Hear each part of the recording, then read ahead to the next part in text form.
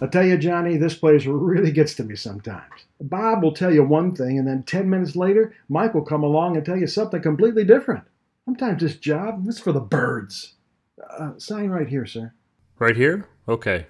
Bob and Mike are both clueless. The real problem here is how they allow customers to walk all over you. I'm sick of it. Yeah, tell me about it.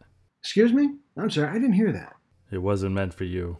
Well, this is a good time to stop. And I hope that we don't have to go into details about why it is so inappropriate to complain about work, let alone customers, out on the floor in front of customers. You know, as bad as that sounded, I'm going to be honest with you, I've heard worse. Sadly, I've heard worse. You know, there have been many more times that I can remember where I've listened to scuttlebutt between employees about how they hate their work or how unfair they've been treated, or just simply gossip about coworkers or even people in their personal lives. The bottom line, folks, is this. Just simply don't do it. Stop. Now, while it isn't always easy to stay positive, you know, there are really tons of benefits, that's for sure. But we don't have time for tons, so let me just give you 6, okay?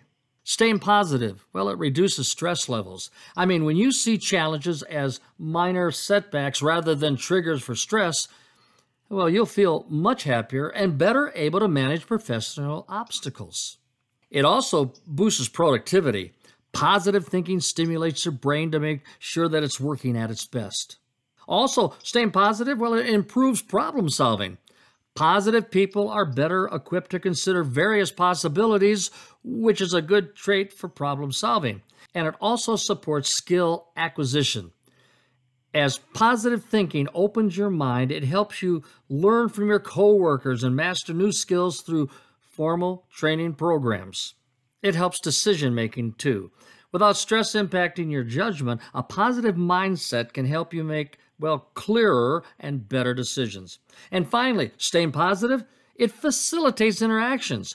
Many people naturally gravitate towards a positive person, who find building positive relationships in the workplace a whole lot easier. And finally, here's some things to consider that will help you stay positive. Challenge negative thoughts.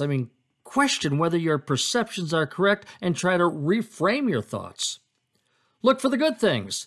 When you feel your positive outlook slipping, well, seek out good things happening around you and focus on them. Change the things in your control. You know, you cannot control everything in life, so focus on what you can control. Focus on the big picture. If you feel yourself succumbing to negativity, ask whether your challenges are going to even matter in the future. And then finally, accept your mistakes. Making mistakes is, well, simply a part of being human.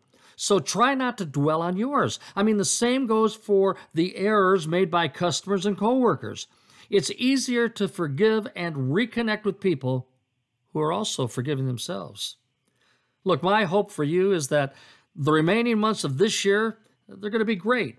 And if there are things that happen that are challenging or bring you down, some of the things that we have mentioned here, I know they're going to help you through it all.